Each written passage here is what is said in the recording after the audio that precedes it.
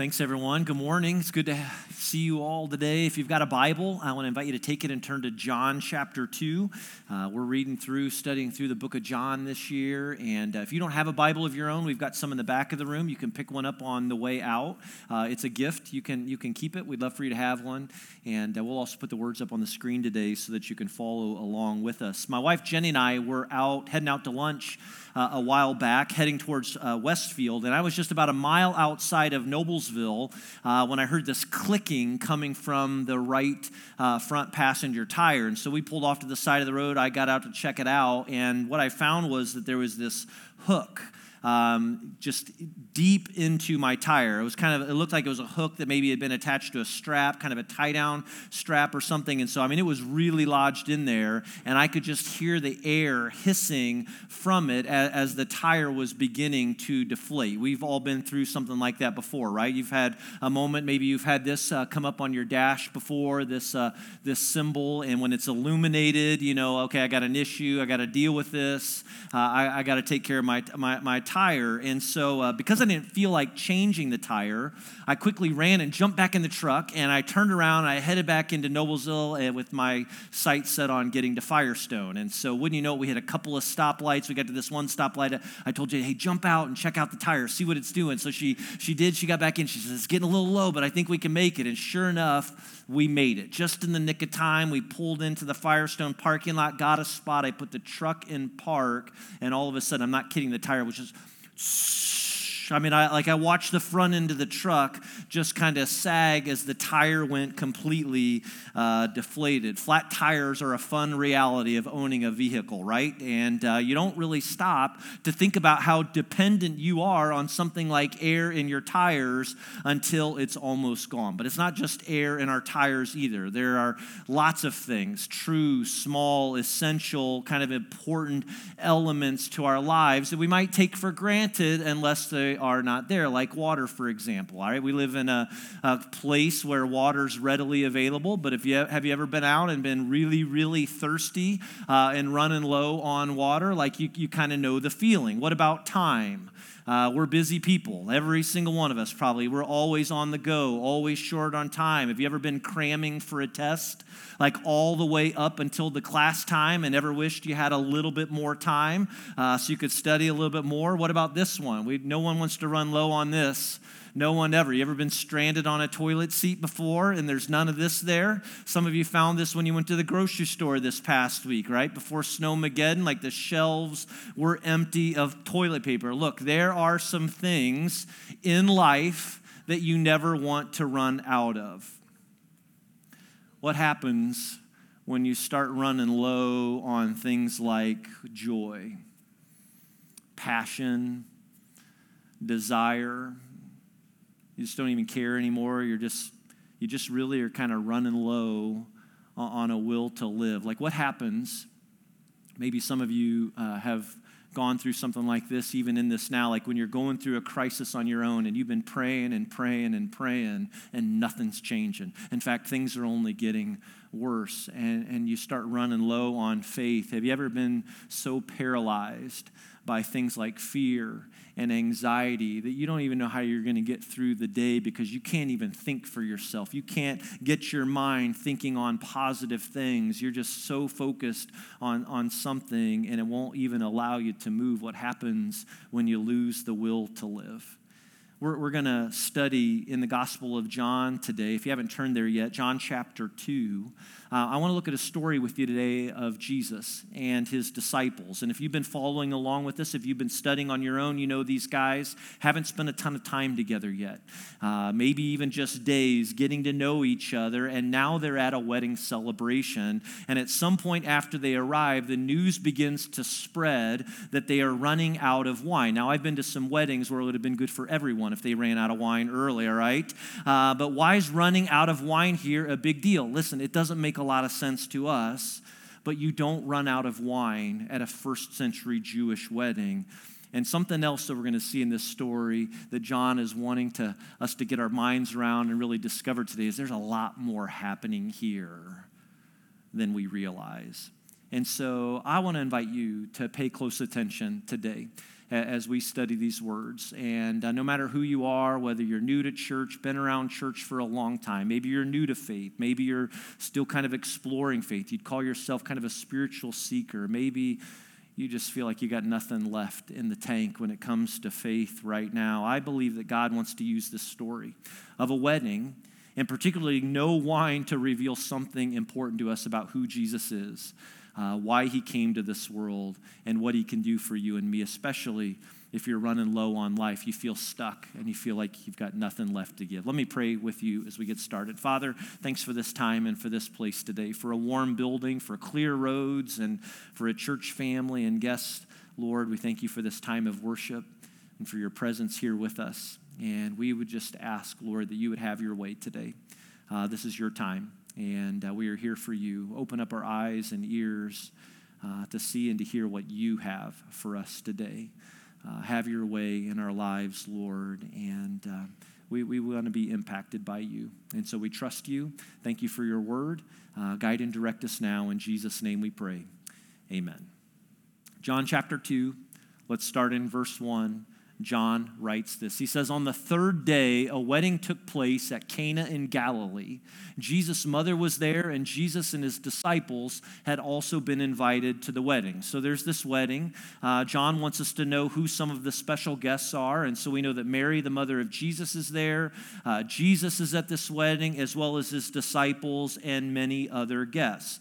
And so we've got a wedding, and John also notes that it's in a place called Cana. And here's our map of Israel, with Jerusalem being there in the very center, and Bethlehem just to the south of Jerusalem. If you go to the top of the map to the north, you see the Sea of Galilee as the body of water, and then just to the left or just to the west of it are two locations, Nazareth and Cana. Nazareth being where Jesus grew up, and just 9 miles to the north, a place called Cana. Now, scholars don't know for sure where this Cana is located. This is their best guess. Again, it's just outside or just 9 miles north of Nazareth in a community today known as Kirbet Kana, and it looks like this today. If you were to go there, you can find this location. Now, there's a village there where people live, but also many ruins, many rocks. And we look at this thinking, it just looks like a bunch of boring rocks to me.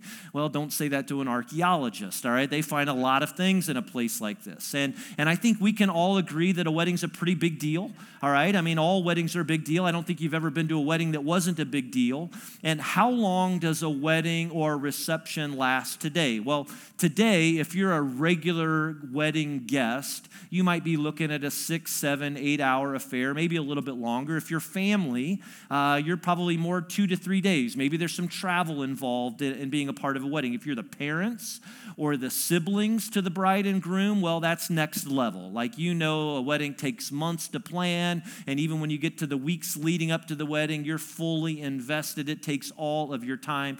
Get this, in ancient Israel, wedding celebrations went on for days, sometimes up to a week. Some of you get bent out of shape when you got to give up a whole Saturday to go to somebody's stinking wedding, all right? Imagine using a week's vacation to attend a wedding like this, but you did, and you did it willingly, because the wedding celebration was considered to be one of the most important events in life, especially among the poor. Everyone was invited, family, friends, the entire community, as well as friends and family from surrounding villages, maybe even 9 miles away. And that's why these weddings were such big parties with lots of celebrating. And there was dancing, there was food, there was plenty of wine, or at least there was supposed to be plenty of wine. Look at verse 3. John writes, when the wine was gone, Jesus' mother said to him, they have no more wine. I blame the groom, all right? Can't you hear the bride just saying, I've done everything to plan for this wedding. You had one job, all right? Order the wine for the wedding. They're out of it. It's certainly his fault. Why is Mary concerned? What's bothering her? Well, if it's family, that means that Mary potentially has a role to play. And this is a big day. Like, a wedding is when you wanted everything to go right. And so you can't overemphasize the distress in Mary's words when she comes to Jesus and says, there's no more wine. And why get Jesus involved? And what's the big deal? Well, a few reasons to consider. First, wine played such an important role at the wedding celebration that running out of wine could lead to a lawsuit against the newlyweds and their families, which sounds a little, over the top, but it was evidence of poor planning. It was evidence of a lack of respect for your wedding guest. But that's not all. This is an honor and shame culture. And we can't understand that living in our Western world context, but in an honor and shame culture like this one, you'd go to great lengths to avoid bringing shame to yourself, to your family, and to your community. But there's one more thing about wine and wedding feasts that John knows and realizes. And Mary knows this, and the disciples were aware of it.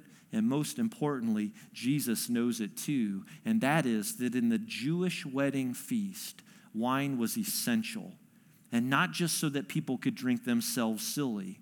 No, in the Old Testament, wine was a symbol of God's blessing. It was a symbol of his joy. In fact, the rabbis had a saying that without wine, there is no joy, which means you can also translate Mary's words as, they have no more joy. And so, what does John want us to see in this particular dilemma?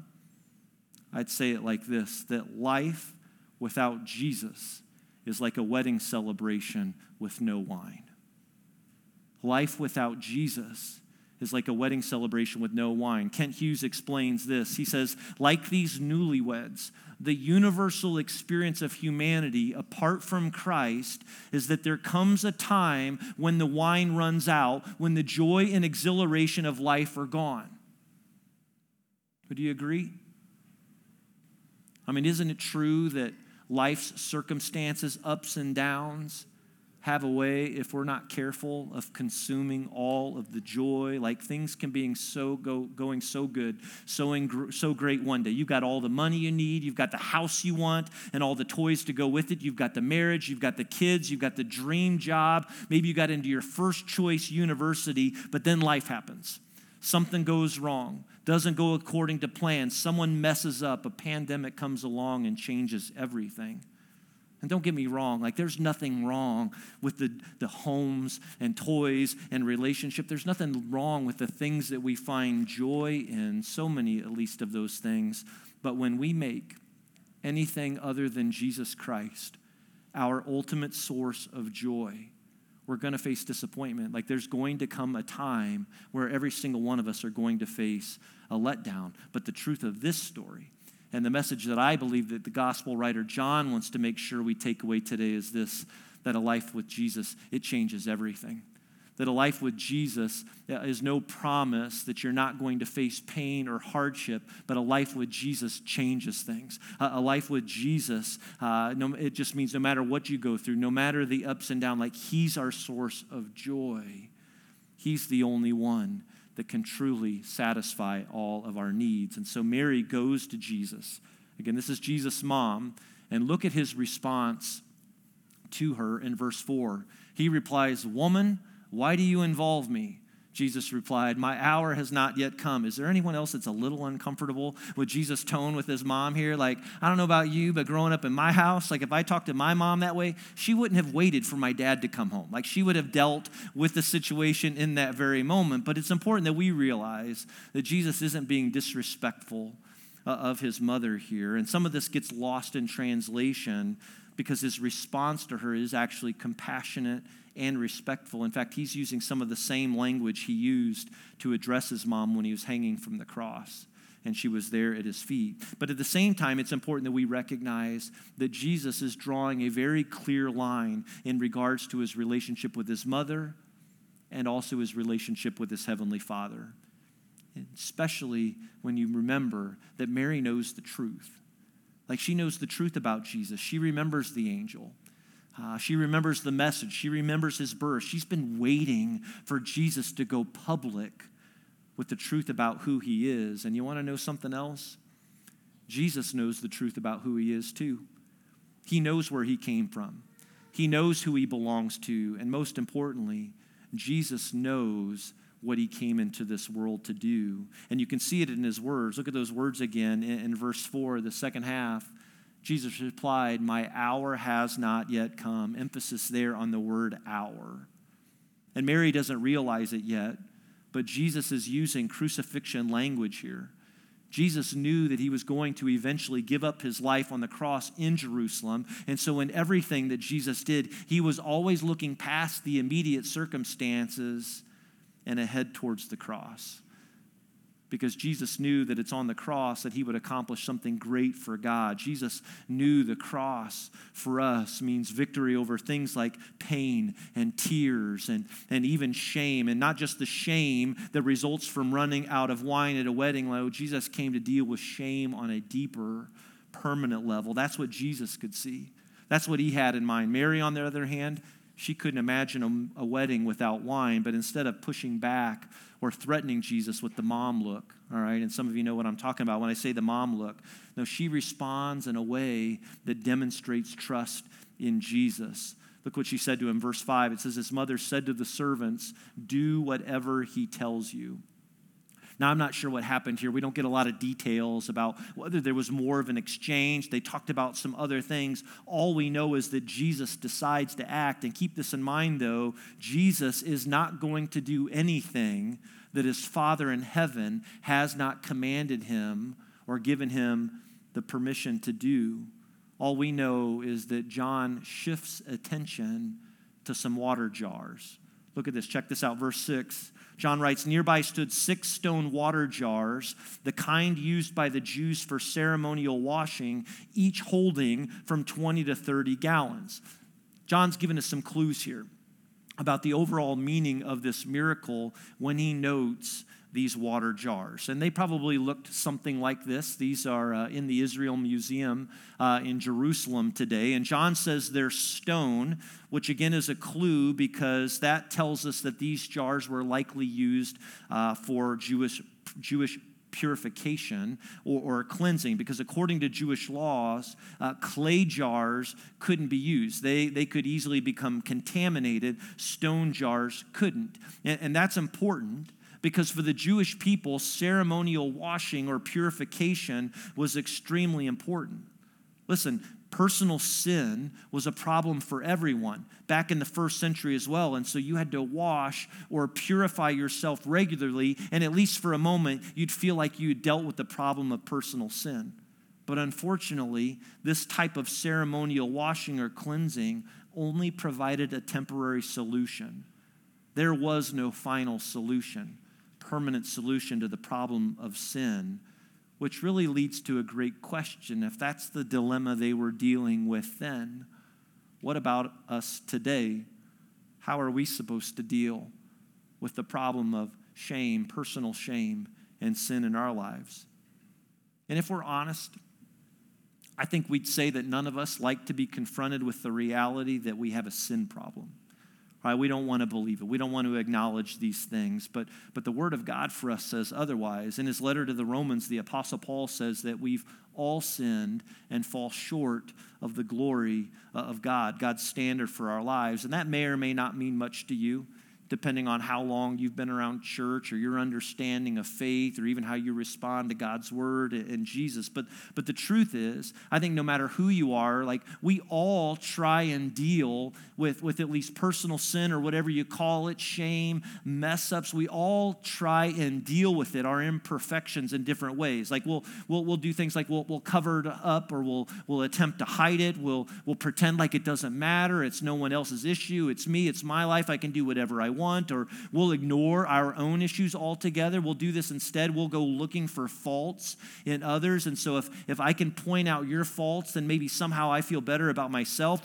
We'll try and pretend like nothing ever happened, or at least we hope that no one finds out. And if we're not careful, I mean, again, the more and more that we go on attempting to cover up these things, well, we'll turn to other things to help us deal with the effects of sin in our life. I mean, think about how quickly and easily we can turn to an unhealthy relationship.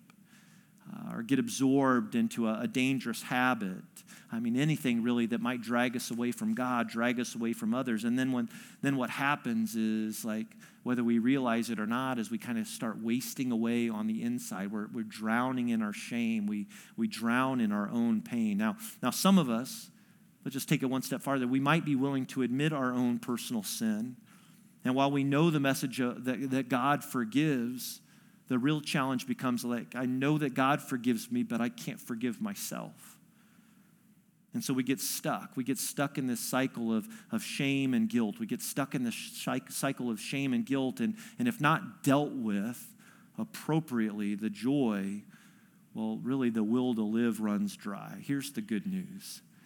The good news, and that John wants us to know and realize, is that Jesus came into this world to deal with things like sin and shame and pain and frustration once and for all. And the good news is that when we trust him in faith, when we begin to understand what it is that Jesus has accomplished on our behalf and receive his forgiveness, and not just a temporary forgiveness, but a permanent forgiveness, the good news of Jesus is that when we trust him and put our faith in him, we are completely forgiven. And his death and resurrection mean that we have been given new life, that new life is available to us. We got to see a glimpse of this last week as we celebrated baptism here at Genesis Church, at our Noblesville campus, and at our Carmel campus as well. There were 4 people from our church family that were baptized last week, and baptism is a symbol of new life in Jesus Christ. And the idea of leaving our old lives behind and beginning a new life with Jesus is at the heart of this wedding story in Cana. Look at what happens next. Again, verse 6. John says 6 stone water jars, the kind used by the Jews for ceremonial washing, each holding from 20 to 30 gallons. Jesus said to the servants, fill the jars with water, so they filled them to the brim. We got 6 jars, right? 6 jars holding, John says, between 20 to 30 gallons of water each. And how high did they fill them? They filled them to the brim. I did a little research, Google, and learned that 30 gallons of water weighs around 240 to 250 pounds per container. And that's just the liquid, all right? That's just the water. Multiply that by 6 containers, and well, you've got around 1,500 pounds of water and no faucet.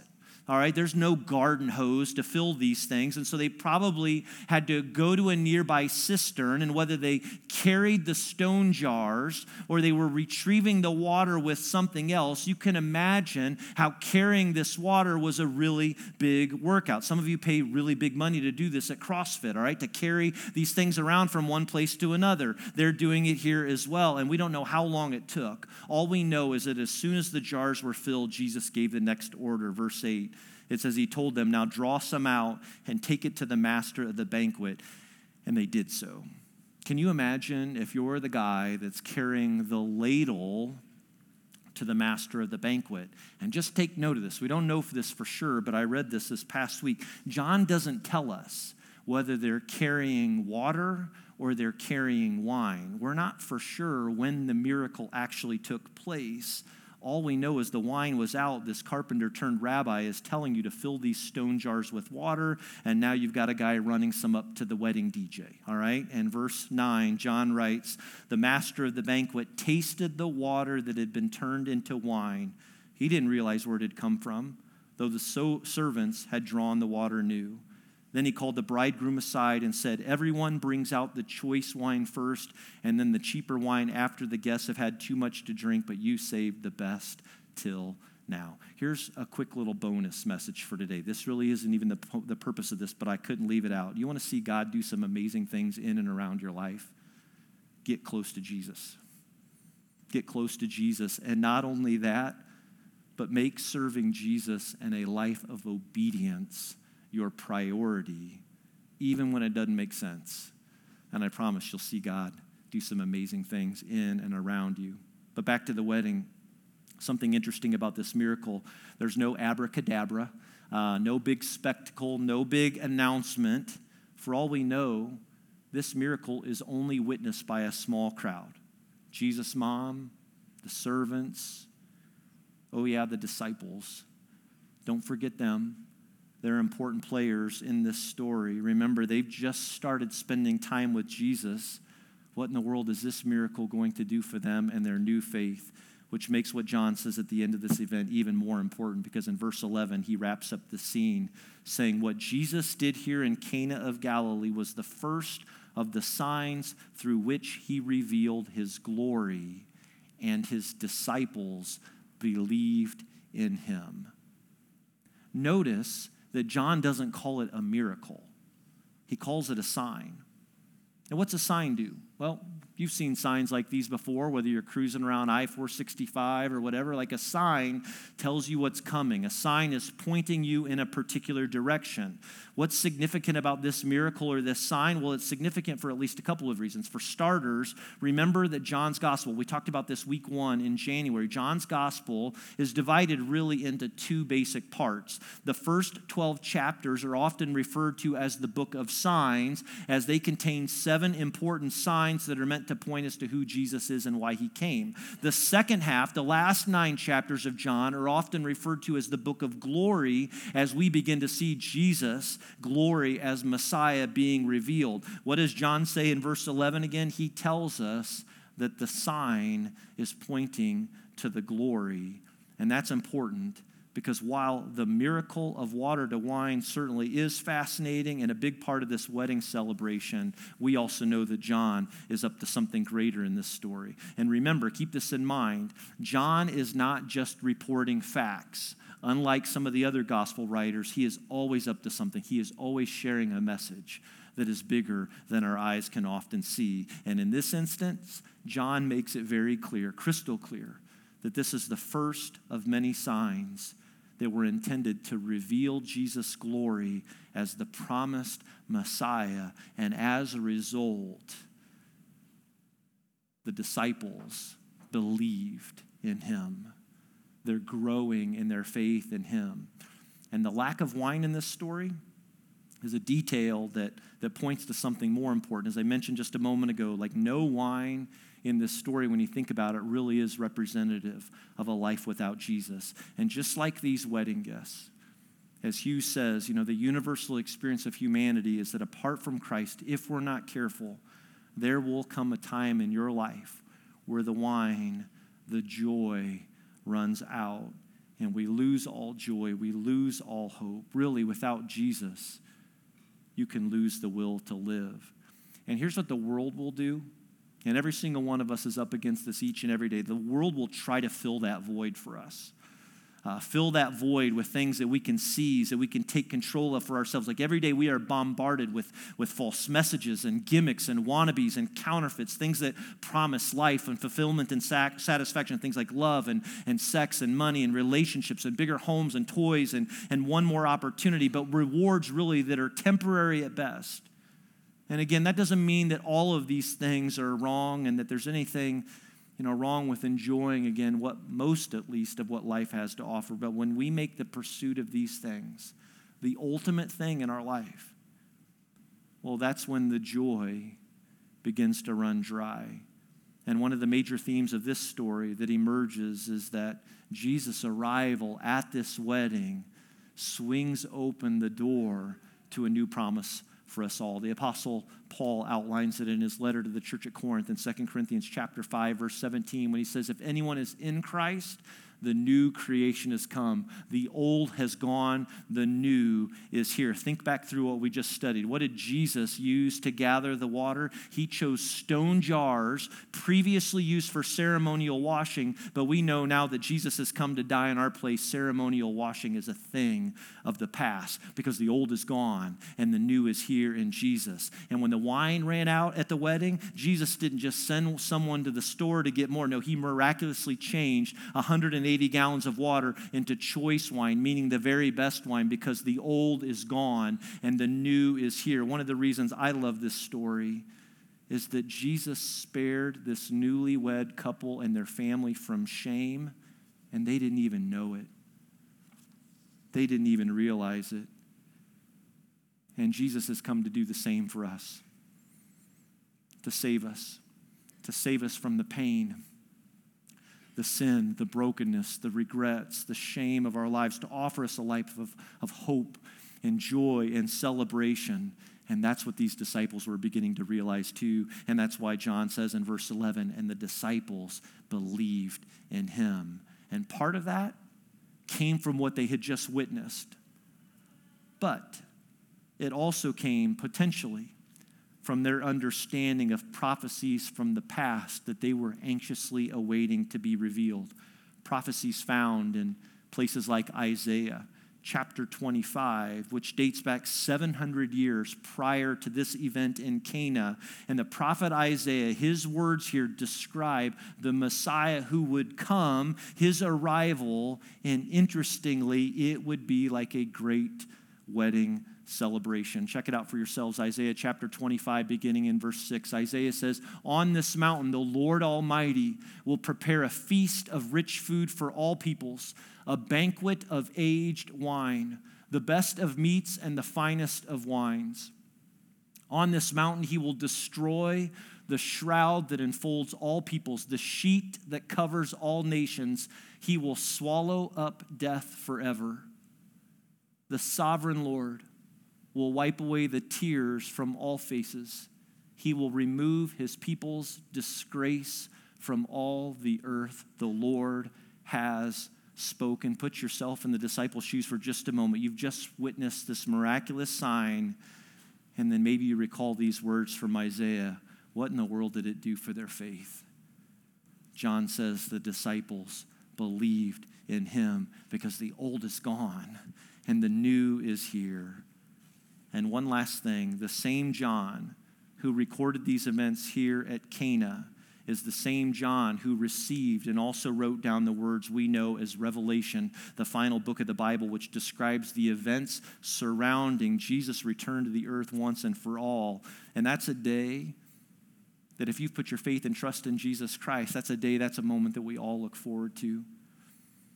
If you've put your faith in him, to know and believe that Jesus is going to return one day. And his return means that Satan and sin will be destroyed once and for all, that we will be reunited with those who have died, who trusted Christ and have gone on before us. And most importantly, we will be with Jesus forever in a place that we often refer to as heaven. John describes that moment in Revelation 21, verse 4. Do these words sound familiar? He will wipe every tear from their eyes. And in that day, there will be no more death or mourning or crying or pain, for the old order of things has passed away. And a couple of chapters before that, in Revelation 19, same John describes the second coming of Jesus like this. It's a wedding celebration, a big event to celebrate our Savior's return, and he will never leave us. And he will gather his people. Here's the great thing about the wedding celebration at the very end of all things. If you've put your faith and trust in Jesus Christ, you got a seat at the table. And we will be with him. And there'll be no more pain, no more mourning, no more tears. And we will live with one another, and we will live with Jesus forever. And what a day that will be. But can I tell you something else? If you've never put your faith, your hope, your trust in Jesus Christ, there's a seat at the table for you. And God is waiting, patiently waiting. He won't wait forever. But he is providing a moment, an opportunity for everyone to respond to him. And maybe that's what you need to do today, to respond to him, to trust him, and to know what it means to live with Jesus and to trust him through everything. Let's pray. Father, we thank you for your great love that was demonstrated when you gave your son Jesus Christ to be our Savior, who gave his life, sacrificed his life, so that we could have life and hope and joy. Thank you for being a God that can take care of all of the shame, the regrets, the sin of our lives, Lord. That you wash our sins as white as snow. And not because of what we've done, but because of what Jesus has accomplished.